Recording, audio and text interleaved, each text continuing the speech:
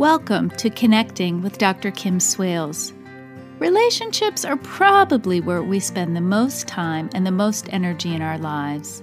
They can be the sources of our greatest joy, but they can also cause us the deepest pain and frustration. This podcast is about helping you connect a little bit better every day in your relationships.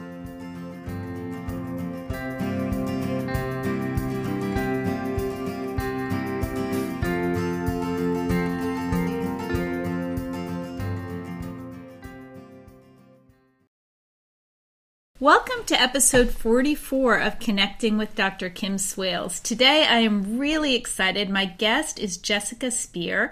Jessica Spear's book, BFF or NRF, Not Really Friends, A Girl's Guide to Happy Friendships, grew out of her friendship program that strengthens social awareness and helps kids learn to navigate common struggles.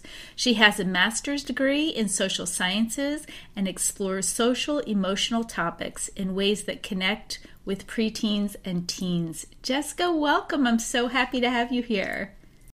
Thank you so much. I'm so excited to be here with you. Telling you just before I hit record, that I'm so glad you wrote this book, first of all. It's so needed. And I'm so glad that this timing worked out for you to record with me because everybody's back to school and people are in person for the first time in some places in a year and a half or 2 years. And I'm having so many of my clients and patients calling me moms who say, help, my daughter's involved in all this friendship drama and we're all kind of out of practice. And so I think the timing for this book is perfect. Yeah, it was originally scheduled to come out in 2020 and we held it, and I'm so glad because it actually gave me a chance to do one more final review and edit. But also the timing, like you said, is perfect because this is a crazy time. So here we are, we're out of practice, with our social skills. And also, if we look at this, it's been 18 plus months. Kids have changed a lot. I look at my daughters who are now 13 and 15, and they were different young people when we started this. I mean, they've had 2 birthdays. So, of course, there's going to be a lot of interesting things happening at school right now because it's been a long time. Yeah. And boy, those ages. I also have a 15-year-old, so when we're done recording, we might have to talk about yes. that. But I have so many clients I talk to that have daughters that are really struggling with friendships right now. And I just want you to talk about why friendships and social struggles are so common in the preteen and the teen years. And I find this answer helps so many parents because our first reaction when our girls start to struggle is, oh no, what's going on? But when we understand what's happening at a deeper level, it's a huge relief to folks. So at the very surface level, what's happening is when kids are in preschool, early elementary school, friendships are often based on proximity, and they're all about play. So they're the kids in your class and they're your neighbors and, they get together and they play. There's this shift that starts at about the upper elementary, and really heightens in middle school where it's all about, what we like and our interests, and then it shifts to deeper levels of acceptance. So that's happening, this shift of, proximity to interests into deeper levels of acceptance at the surface level. But underneath that, even making this a little more complicated, there's things going on. So at this age, so preteen years, kids start to prioritize friendships almost over family. So, their friends take a greater importance in their lives. And we feel that as parents. That's when they stop, really wanting to be seen with us. And, we just feel that shift. And it's perfectly normal developmentally. So that's where this need to fit in starts to really, take shape, that they really need to fit in because these friends are taking on a bigger role in their lives. They're also starting to explore their own identity. So who am I and who are my friends and what do I like to do? And they start to experiment there. So that, plays a role in shifting friendships. Girls' confidence drops in the preteen years. So we all know that sometimes when we're not feeling our most confident selves, it impacts our relationships. And then just to throw the icing on this complicated cake, we've got puberty. So in puberty, we feel our emotions most deeply. That part of our brain ramps up prior to the regulation part of our brain. So we feel things really deeply. So when we look at all that going on, yeah, of course, this is a time of change and strife. And it's one of the things that inspired me to write this book. When I was working with girls in my friendship program, they often felt like it was just them. And just by having them in the room and seeing all these other girls that are experiencing this too, it helped to, just to normalize it, that this is a time of lots of change and struggle, and to help them avoid making stories about themselves and who they are and their worthiness, that this is just part of this stage, and we learn to navigate through that. And at the same time, we learn to kind of shape our identity and figure out who we are as a friend and how we want to be in our relationships. Yeah, and I love that part of your book, and I'll talk about that in a minute. But as you were talking, I just wrote down a few things. One of the other things I realized as you were talking is that it also is kind of one of the first times that preteens and teens, they really have the choice in their friendships because the parents aren't orchestrating them anymore. You talked about proximity, and there's a lot of research on that. I did my master's thesis on friendship, and as you were talking, it was all coming back to me, is that even as adults, a lot of our friendship choices are based on proximity. But also, we coordinate them when they're younger in elementary, right? And then once they get to the end of elementary or middle school, and certainly by the time they're in high school, they're coordinating their friendship get-togethers. And the parents are they should be a little less involved. They're not. Right, exactly. But so that's difficult too. I know my daughter just started high school, and she called her older brothers because one's in grad school, one's in college. And she said, how'd you get your friend group in high school? What'd you do? And I'm always telling her, you've got to initiate. You have to kind of make the plans because they're used to us making the plans. And then all of a sudden, right, they have to do that. And they're not that great at it, in the beginning. Yeah. And it's not easy. Sometimes some of these groups feel so fully formed that it's like, how do you even enter that group? And some groups are more welcoming than others. So it is tricky. It's really tricky, and it takes some time. And with my girls, I always remind them, because, we start to wonder about ourselves, like if we just don't have a close friend, or, this isn't feeling really easy, is there something wrong with us? And there is nothing. There's absolutely nothing wrong with girls that are going through this. It's really common. One of the friendship truths in the books is, close friends are hard to find and might not happen, till middle school or later, because it is hard to find a really good fit, sometimes, and there are gaps. But what's hard for preteens and teens is those gaps. That feels scary, when they are really looking for deeper levels of friendship and that level of closeness, and they don't have that can feel very unsettling. One of the things I really love about your book, and just to kind of tell our readers, or our listeners rather, that the age range for this book is about 8 to 12, and it really fits that. As I was reading it, I was thinking, my daughter's 15, and there are parts of it certainly that she could use, but the quizzes, the language, the illustrations, they're just perfect for that age group. And what I love about that is I feel like if you kind of get in there in that time, you're sort of paving the way that they may not have as many difficulties and struggles when they get into high school or a little bit older. But one of the things you included is a self-assessment about what kind of friend they are. And I can't tell you how grateful I am that you've done that, because so many kids and so many moms, because I don't work with the kids, I work with their moms, only look at how others aren't being a good friend to their daughter. And I always say, I was coaching a mom through this the other day, and I said, you need to look at what kind of friend is your daughter being? Because, there's this old saying, and I don't know who to attribute it to, but to have a friend be a friend.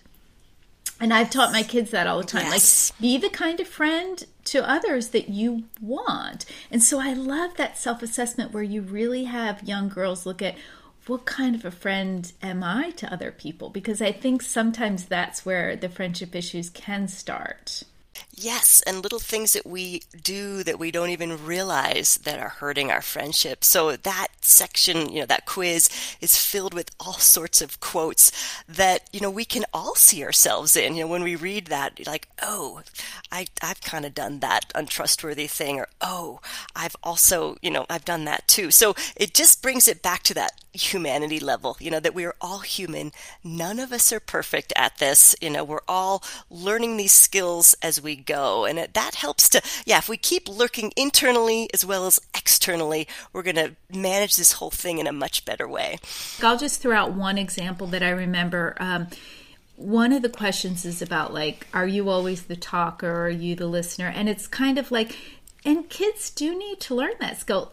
Parents need to learn that. I know, because I'm a listener as a counselor most of the day, that sometimes when I talk to my friends, I just want to talk because I'm always listening, right? And so to conscientiously, so still in my early 50s, I am really intentional, or I try to be, with my friends, like, is that balanced? But 8-year-olds don't know to do that. 10-year-olds don't, that they really need to sometimes just sit back and be a listener, like that needs to be balanced. So I think that assessment looks at these skills that a lot of kids don't think about and take for granted. And it's good to kind of practice those and become aware of them, become aware of their strengths and maybe some things that could use some work as a friend. Yeah, the more self-awareness we have, the better we're going to be able to be the good friend that we want to have ourselves. So, the book is filled with lots of, ways to just check in with ourselves and balance that out with, as we look at the, the conflict and the struggles that we're experiencing, what's our part in that? How can we navigate that the best way and grow from it? Yeah, because we're real quick to look at someone else and not always ourselves.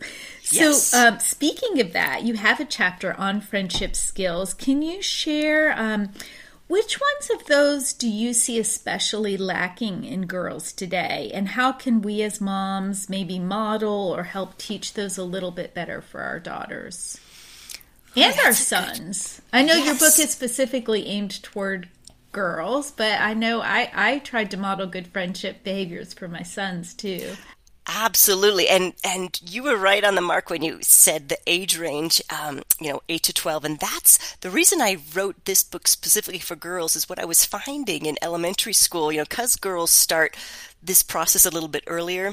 They were the ones having more of the struggles at that age range. So I wanted to make this really relatable to those specific struggles and stories. So that's why this focus is girls, which I realized, I left out, half of the population. But I want this to be really relevant for that age group. I have another book coming out next summer that actually, it deals with an older group and all genders. I'll just say all genders. But back to your question, as far as friendship skills and girls, I think one of the struggles that I notice girls at this age have is, healthy communication. So speaking up, and when I was running my friendship groups, we would practice that, and that was really scary for girls. So say they aren't being treated well in their friendship. How do they speak up? That's really scary. So, they're afraid if they speak up, one, it could end the friendship. And they don't really want to end the friendship. Or two, they could speak up in a way that, this relationship actually doesn't feel very emotionally safe. So they could speak up and that could, maybe bite them later down the road. So there was a lot of fear in speaking up. So we would practice, okay, how do we speak up in a way that our friend might hear us, rather than, causing more conflict or, turning it into a battle of criticism and blame. So we'd practice that, using those I statements and things like that. But for me, I think for girls who are, they're really sensitive to their girlfriends and, trying not to hurt anybody's feelings and, do the right thing, that often speaking up for themselves and advocating for themselves is a skill that takes a lot of practice. Mm-hmm. It is really hard to do because you're right. You think, am I going to jeopardize the relationship? Will this person, if I express any dissatisfaction, will they just walk away? And then I think what you have going on, especially today, although maybe it's always been that way, is then sometimes they turn other friends against you. This is what I hear a lot of in my practice, is that there's this, ripple effect that if you have a problem in one friendship, then suddenly everyone in the group isn't talking to you. Right. And this is something we as parents can help them with. Really encourage them not to bring others into the friction or the struggle. Because, it's as women and girls, when we are struggling with something, we want to go vent with a friend. But that quickly kind of turns into the situation where there's gossip and it feels like us versus them and ganging up. So it's tricky, because girls want to feel supported in these tricky situations, but that quickly crosses a line where it is, turning a group against a person. So helping them find places to vent. Maybe they will do that with the parent, venting, really talking through the situation with a trusted adult, so that they don't have to bring other kids into the struggle. Yeah. Well, kind of going along with that, this is something I'm seeing a lot. And again, maybe it's always been this way, but I think social media sort of places a magnifying glass on all these friendship issues.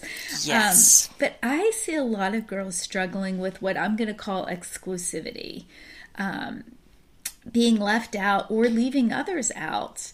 And sometimes I think it's very intentional, and sometimes I think it's not intentional. There's just, you can only have so many people over or in a car, especially with COVID, groups are kind of limited.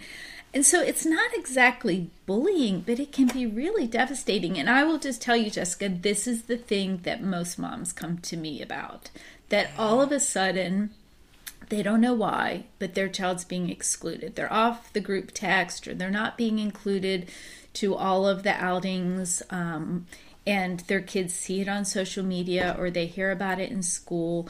Is there any advice that you have for girls or for these moms that, want to be there and support their daughters and give them advice on this?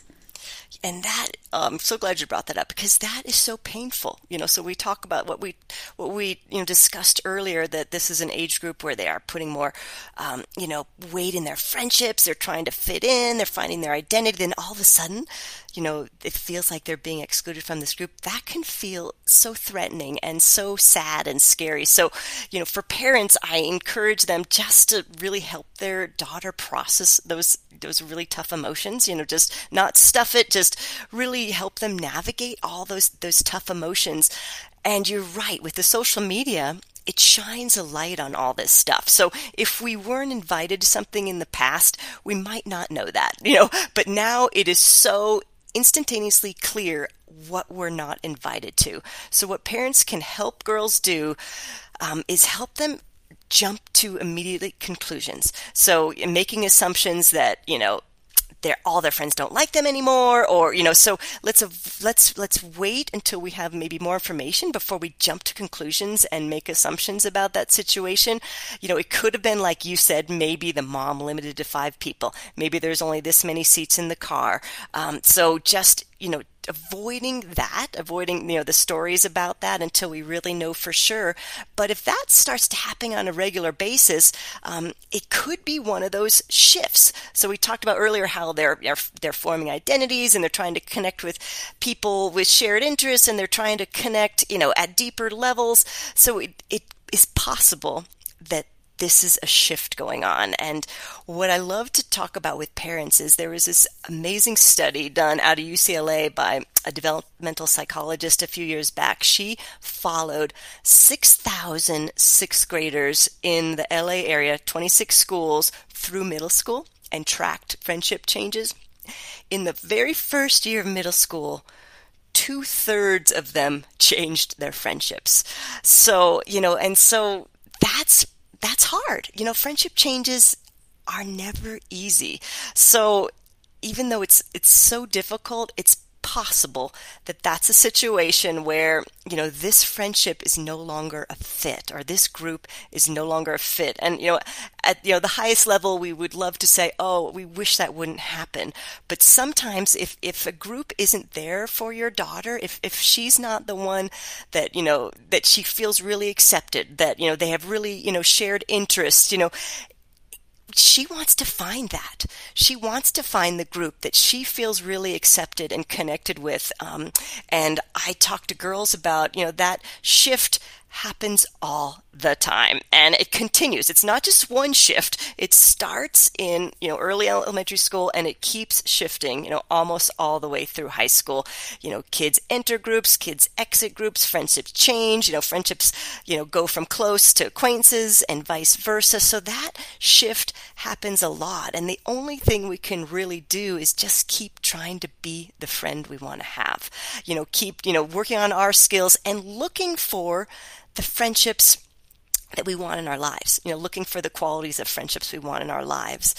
So I don't know if that helps, your clients. It could be many things. It could be that shift. It could just be one of those one-off things that just kind of and then something changes and it's, back to the way it used to be. Mm-hmm. And I think about that, as you were talking, I was thinking about that with my sons who are now 24 and 20. And yeah, the group they sat with at the beginning of middle school was not necessarily the same guys they were sitting with at the end, and the same with high school. Some of those friendships were consistent, but I think the media paints this, BFF since we were two kind of picture, that we sort of think that all of our friendships should be long-term. And I think you make a really great point.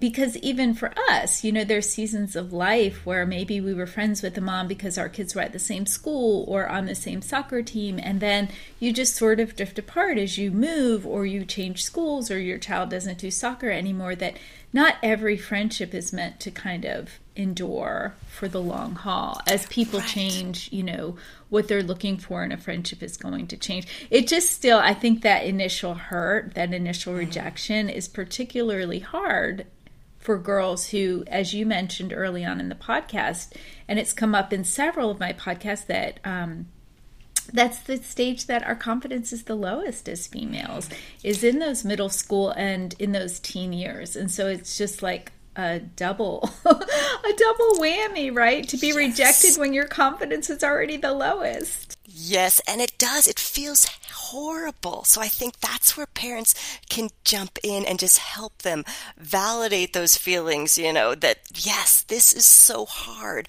But also remind them that, with my book, what I was trying to do is change the narrative a little bit, because I do think we have this societal vision that, this BFF thing, when that is not actually what's happening, and that's never really happened, in the course of humanity, especially during the preteen and the teen years. That's just not what happens. This is a phase where kids are trying to figure themselves out. They're trying to figure out where they fit. They're testing out, identities themselves. So, I see this so much. In fact, that's why I think it's so interesting with kids going back, is some are going back to school with completely new identities. So now all their classmates are trying to figure out, look, did you ever seen so-and-so? And they're trying to figure out, well, who is this? Is a changed person than we saw prior to the pandemic. So, all these things, they continue to change. And even though it's not easy, it's pretty normal. So encouraging our girls not to make up stories about themselves. They are okay. This is just, friendships do change over time. We just do the best we can. We all make mistakes. We all exit friendships in sometimes not the best ways. I wish there was an easy way to do that, but, ending and changing friendships is never easy, and sometimes, like I said, it's not even a change. It might just be a little blip. There might be some conflict or friction there that then they might need to look into, and in a respectful way, check in, like, hey, did I do something, that upset you? Because I noticed I wasn't invited to this, so instead of escalating it and starting rumors or, ganging up, just really, checking in, like, hey, I noticed this, and so there's all sorts of ways to navigate this, but it's not easy. It's not. And I love what you mentioned earlier about teaching girls to speak up, because I think a lot of times they just suffer in silence rather than just doing what you said. Like, did I hurt you in some way?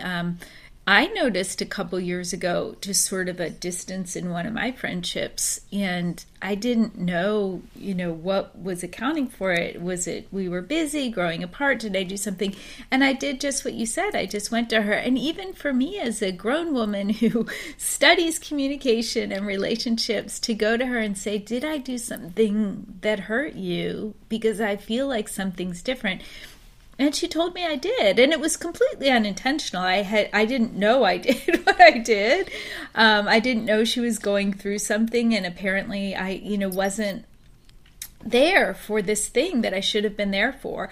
But I sincerely apologized for it, and we worked through it and are great friends. But had I never spoken up and said, did I do something, and then taken responsibility and apologized and tried to repair things, we might not be friends to this day. And so, I think sometimes when our kids are going through this, we can share that with them. We can say, yes. Oh, there was a time I was excluded, and it kind of made me look at my friends and reach out and make new friends and look at who do I have shared interest and shared values with, and kind of initiate new friendships. So I do sometimes tell parents to kind of admit your friendship mistakes or hurts to your kids, so that it does, going back to what you said at the beginning, normalize this for them.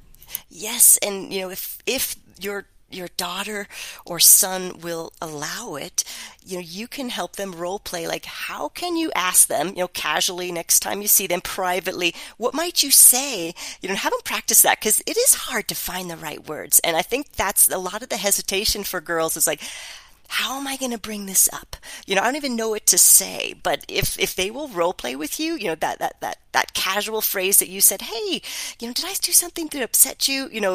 That's a great way to connect, and just check in and see, because maybe it is something that they need to talk through. And there's so many conflicts that are just misunderstandings, or, expectations that haven't been met in the friendship, and they're unintentional. So it wasn't that one friend was intending to hurt the other friend. They just, we're humans. We have different expectations. We have different needs. So these things, they happen. Yeah. And I think, too, to kind of teach your kids to be humble and to not be defensive. Because I think if you're going to ask someone that question, did I do something to hurt you? You have to be really in a place where you can receive the answer. Mm-hmm. Yes, and that takes a lot of maturity, doesn't it? So it's these are really complicated things we're asking kids to do. We're not asking them, but we're encouraging them to practice, because it does take a lot of practice, and it might not go as planned. It might not go well, but at least they tried. They did their very best to try to address this, in the healthiest way possible. But who knows how it's going to come out, because that depends on the other person also, being in a place, like you said, to hear it and to respond in a respectful way. When I was working with my friendship groups, that's what I was picking up from the girls, is they're like, we can say this in the most perfect way. However, it still feels really scary, that there's still a good chance that this is not going to work out well. But I always encourage them, it's worth a try, especially if this is a friendship that really means a lot to you, that you really would like to repair and improve. So that's always, my indicator that this is a great time to practice this skill, because this is a friendship you really care about. Yeah, that's great advice. I notice a lot of girls are drawn to, and I'm saying this in air quotes, my listeners can't see that, but I don't really like the word popular, but I'm going to use it here because I couldn't come up with a better word. But I see a lot of girls really drawn to what I'll call the popular crowd, even though often there's a lot more drama and competition in those crowds of girls or boys in those groups. So I guess I want to ask you, what do you think in working with girls makes someone so desperate to be in those groups, even if it's causes more heartache, if it's people who really don't share their interests, who really don't share their values, but they still want to be friends with those people so badly. Yes, and I'm so glad you brought that up because this is so common, and this also starts end of elementary and peaks in middle school.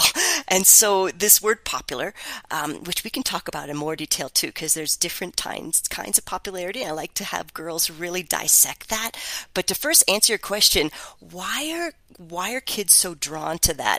And the reason is, we all as humans want to be known and seen. And so here's this group that is so known and seen, like everybody knows them. They are the popular group. So that can feel, to a preteen like the golden ticket. If I am in that group, I am known and I am seen. So that's why there's so much draw and appeal there. That whole basic instinct of wanting to be known and belong. So back to the popular thing, which I think is, I love digging into this because it's so interesting. Like, what is that? So when you dive into that, and there's lots of research on this too, there's different kinds of popularity that I like to bring into kids' awareness. So there's popularity of kids that I'll say are well liked. So they're the kids that you just really like being around them. They're good people, they're kind, they're positive, that's one set of popular kids. And then in mostly middle school, there's another set of popular kids where how they stated in some of the research is high status. And so there's status, and usually that status is gained by power. And that's where we get some of the, the typical mean girl behavior. So to get that power, there's some stuff going on. Maybe them gossip or taking other people, down a notch.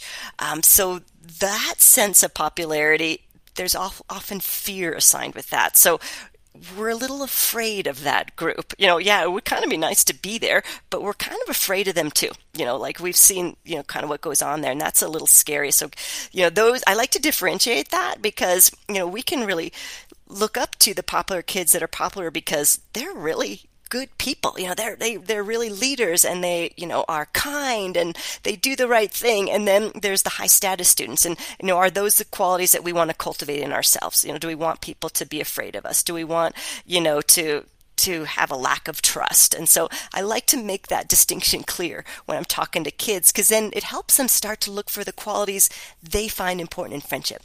Yeah, I'm so glad you made that point because I agree with that. And I think it's something that parents really, listen, parents, if you take one thing from this, I think that's the most important thing to take is that we have to teach our kids some of those differences and examine what your desire is to be part of that group. Why do you want to be part of that group? Is that you?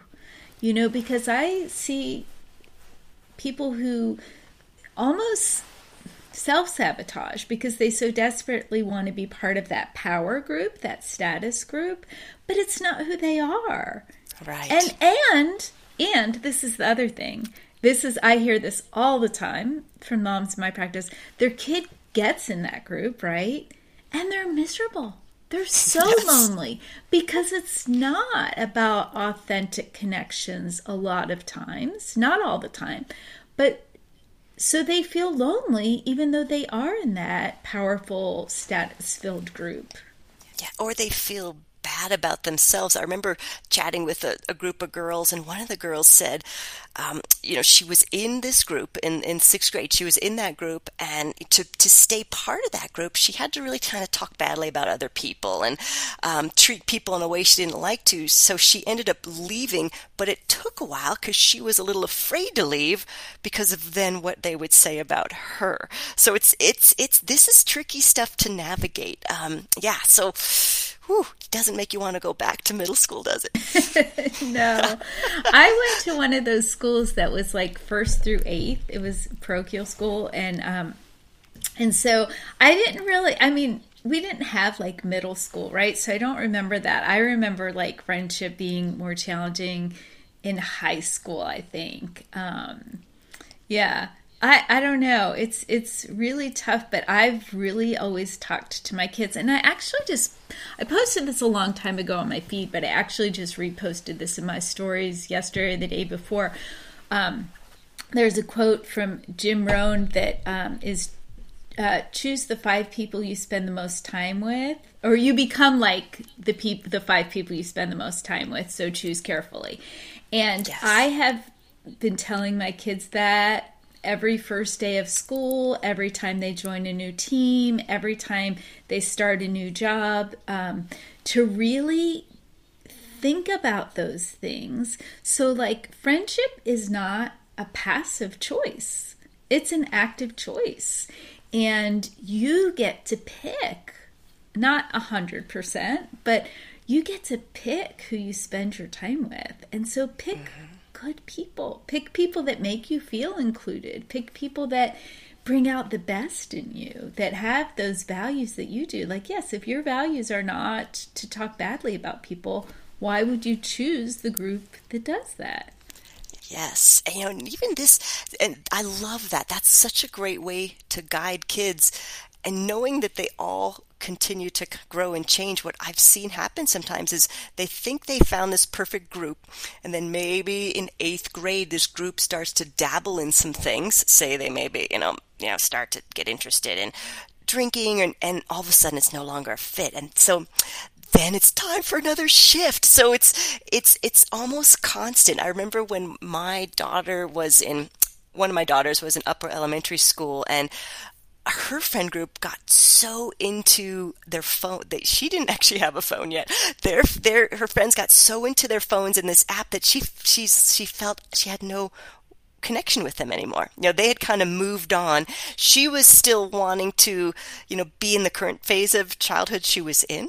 She really loved just playing games in person, and that group had moved on, and that was tricky. So we had to navigate that again. Like, okay, who still likes to do what you like to do? So as soon as we feel like we're set, we might have to shift again. But that's okay. That's where, just as parents, being that, really stable grounding support for our kids, letting them know that this is just this phase of life where we are all growing and changing so much. Interests are changing so much. Values are changing so much. So we just kind of keep exploring ourselves and, keep growing ourselves in the direction we want to grow, but knowing there's going to be ups and downs. I wish I could say there was a way to avoid that, but it's part of the phase. It's part of the phase, and it has big highs and it has big lows, and we just navigate our kids, as lovingly as we can through this phase. Well, and don't you think, as you were talking, I thought you also learn about yourself and who you are through those. Yes. Through those shifts, through some of those rejections. Your daughter learned who she is. And I know that was one of the shifts for my son, my 20-year-old. He's almost 21. He doesn't drink. He's never had a sip of alcohol, and he doesn't ever want to. Even when he turns 21, that's just his personal preference. And so, you can imagine how that impacted friendships in high school and college. He doesn't get asked to go to the parties or the bars. Oh, well, let me take that back. Often he would get asked to be the designated driver because his friends all knew that there was no way Harry was going to drink. So he's a very safe designated driver, and he's often been that. But it definitely, you're right. Your values and your interests, as they change and grow, is going to kind of shift. And as a result, I think you can learn more about who you really are. Mm-hmm. And just realizing, that this friendship might not be the right fit for this moment of your life, And so I think sometimes we have a tendency to throw a lot of baggage on that. We'll label those friends, or we'll, label ourselves, but we're all just growing and changing. So let's try to avoid the labels. Those kids that got way into their phones, when my daughter wasn't, they're different kids now too, so she still plays on the same team with them. So it went from close friends to, acquaintances, and now teammates. And that's one thing that I think is really important for us as parents to realize is, so for us as adults, when we want to shift out of a friendship, it's a lot easier for us. We probably don't sit next to the person in class every day. We probably don't play on the same sports team or, a club. So for kids, if they're needing to make a shift, it's really complicated because there's a good chance that they're going to be in that person's class or one of their classes or, in some sort of activity for the next 6 years. So I encourage, my daughters to just navigate this, as gracefully and as carefully as they can. We talk about not burning bridges. Sometimes we do need to put a boundary down. So we know that this is not a friendship that is serving us well. So we might not put energy into that friendship, but we also realize we're going to see that person almost every day. So how do we do that in a way that makes it not uncomfortable for everybody in the room? So we get to a place where we feel comfortable that they don't feel like, they've been disrespected in any way. So it's tricky, and this happens all the time. In the book, I've got the friendship pyramid. At the top are our close friends, and then in the middle is all these, most of our friends, and then acquaintances at the bottom, and things shift up and down that pyramid all the time throughout our lives. That was going to be my next question about, why is that useful? But you're right. And I think to kind of realize that they don't all need to be up at the top. You don't really have room for everybody to be a best friend, and that to kind of keep those acquaintances where they are for a reason too. And people move up and down. I love that. And I think what is so important because most of the people listening to this podcast are going to be the moms. So they all need to get this book for their daughters who are in that 8 to 12 age range. Mostly moms are listening to this podcast. And one of the themes that keeps coming up over and over again is, I think we can't just take for granted that our daughters know how to do friendships. These bumps are going to come up, and this book is a really good tool for the daughters, but it's also a really good tool for moms to kind of take a look at it and see maybe what things they need to be modeling and teaching for their daughters. Yes, because friendship is a skill, and it takes practice and it takes maturity. So I love to frame it that way. To me, that feels like a growth mindset, that we're all working on our friendship skills, and we're getting better at them as we practice them. So, taking it away from good people, bad people, right, wrong, this is a skill that we're all working on. So that's a helpful conversation for families to have. But also, really getting clear on what are those skills? What do healthy friendships look like? What do they feel like? And, I put the title of the book is BFF or NRF. So, I even have a little section, what is an NRF? Because it is good to know when we find ourselves in a really unhealthy situation. Sometimes that's not really clear right up front. We'll jump in, this feels really great. But then farther down the road in the relationships, we start to notice, actually, this doesn't feel really good. And, maybe there's some big breaches of trust. Maybe this friend is nice sometimes, but really mean other times. So in the book, I as simply and as clearly try to outline that, what is a not really friend. And again, I was so nervous to even label that. I'm like, oh no, I don't want to add another label to the world. So I'm like, what is the softest way I can describe a friendship that's not really feeling like friendship? I'm like, oh, not really friends. So there the title of the book was born, the NRF, Not Really Friends, because at that moment, that is not feeling like friendship. The skills, they are not there for friendship. But when I define that in the book, there's, clear, important. Everybody changes. Kids learn these skills over time, and so when you talk to adult women, they will, maybe later in life meet a girl that they had, really a conflict with, or maybe was labeled as a mean girl, and that person is not like that at all anymore. So over time, we learn these skills and we get better and we grow as individuals and we heal.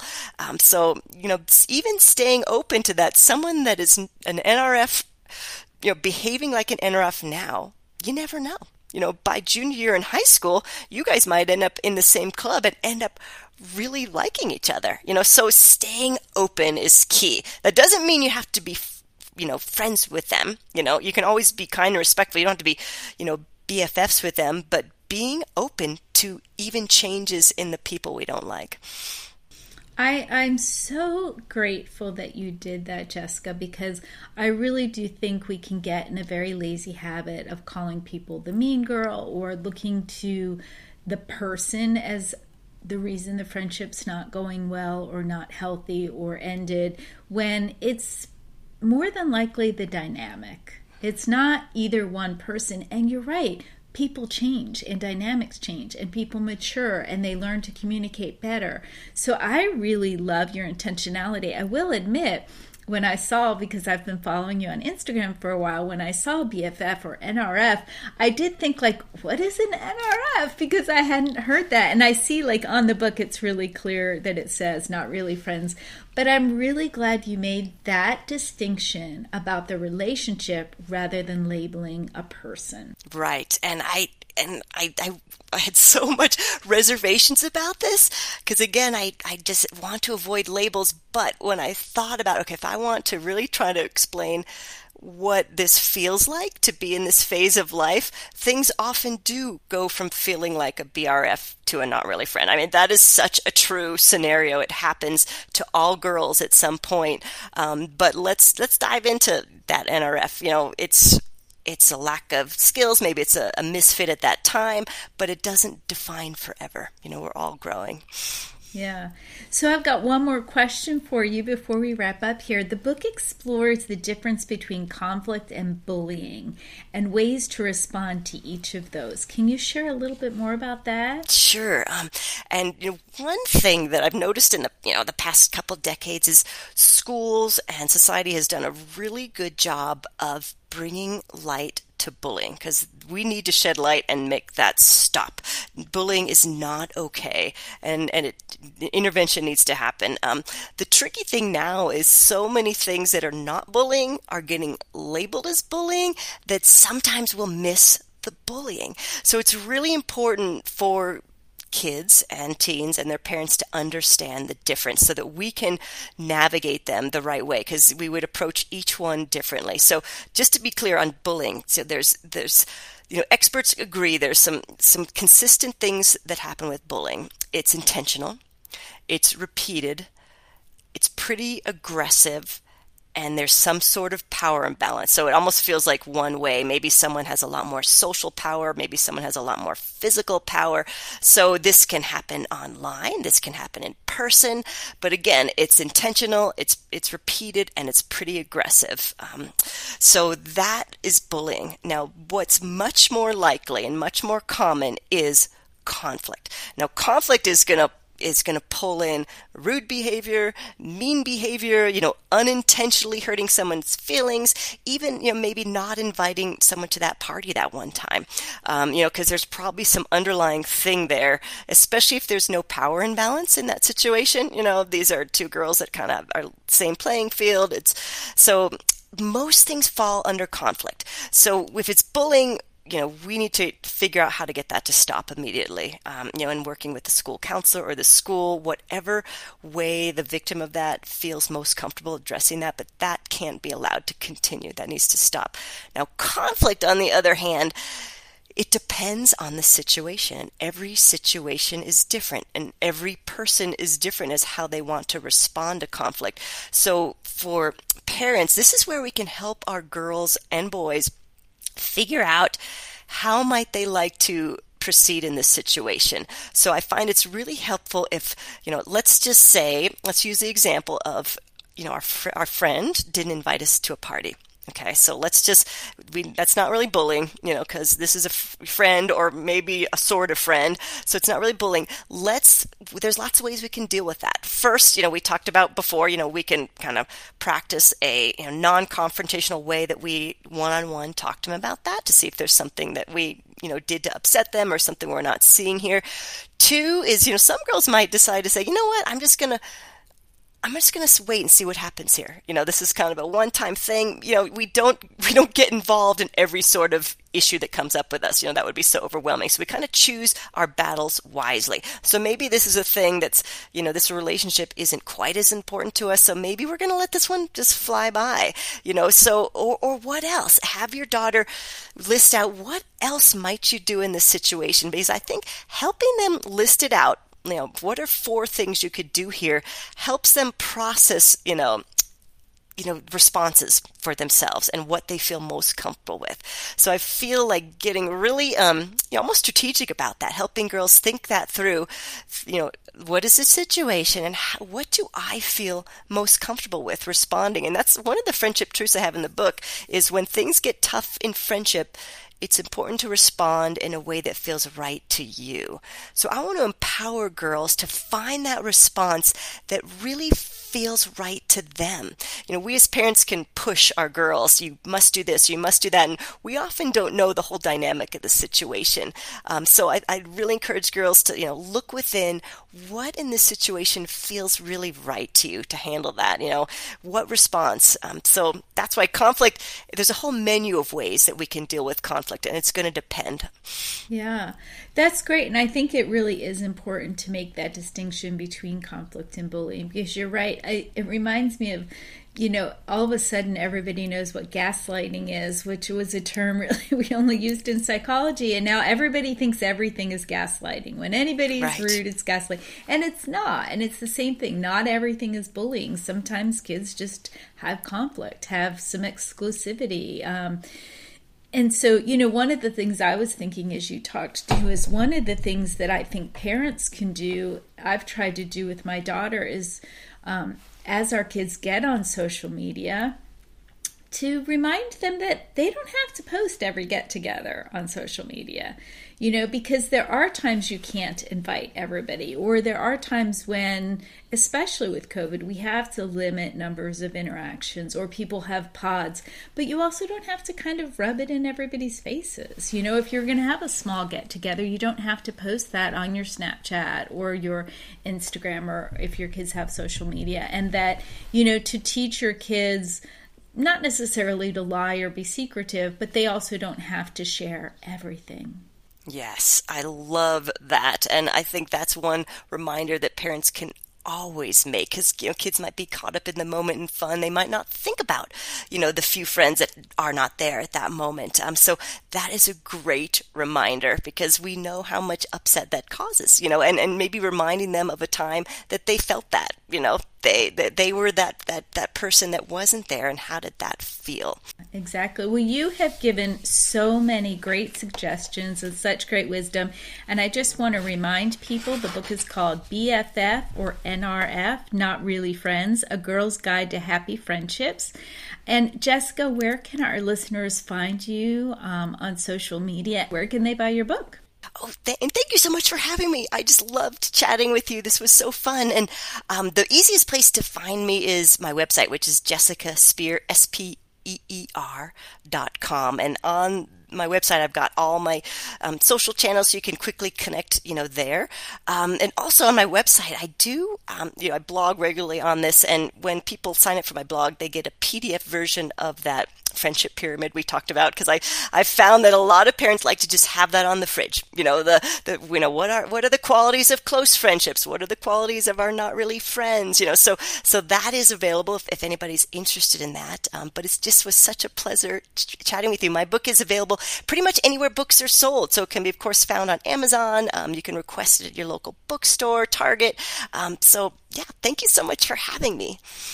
Yes, I've loved talking to you, and I will put links to all of that. And, one thing we kind of ran out of time, but I'll just throw in here real quickly, is that the book has lots of interactive components, which is geared exactly toward that age group. So there's lots of fill in the blanks, there's quizzes, and I think girls of those ages really love those kinds. And it's just the illustrations are very whimsical and fun, too. And it's even kind of in the version I had, it's printed on like kind of graph paper, right? Yeah, it's supposed to look like just like a fun, one of those fun, preteen magazines. Yeah, Exactly. that we all And it did. really does. Yeah, so I think it'll really appeal. I think it'd be great. I don't know how big it is, but maybe a stocking stuffer, a great Christmas present. Just really great for girls that age. So thank you so much again for your time. I really appreciate it, Jessica. Oh, thank you so much.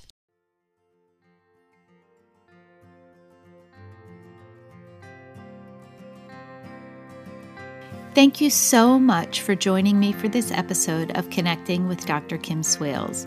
Hopefully, you've heard something that will help you as you continue to navigate the connections in your everyday relationships. If you'd like to connect with me on Instagram, you can follow me at Dr. Kim Swales or check out my website, www.kimswales.com. I'd also love if you would click subscribe and leave a positive review or a 5-star rating for the podcast, as well as share it with your friends and family. The material in this podcast is for entertainment purposes only. If you are in need of medical or psychological counsel, please seek a licensed professional in your area.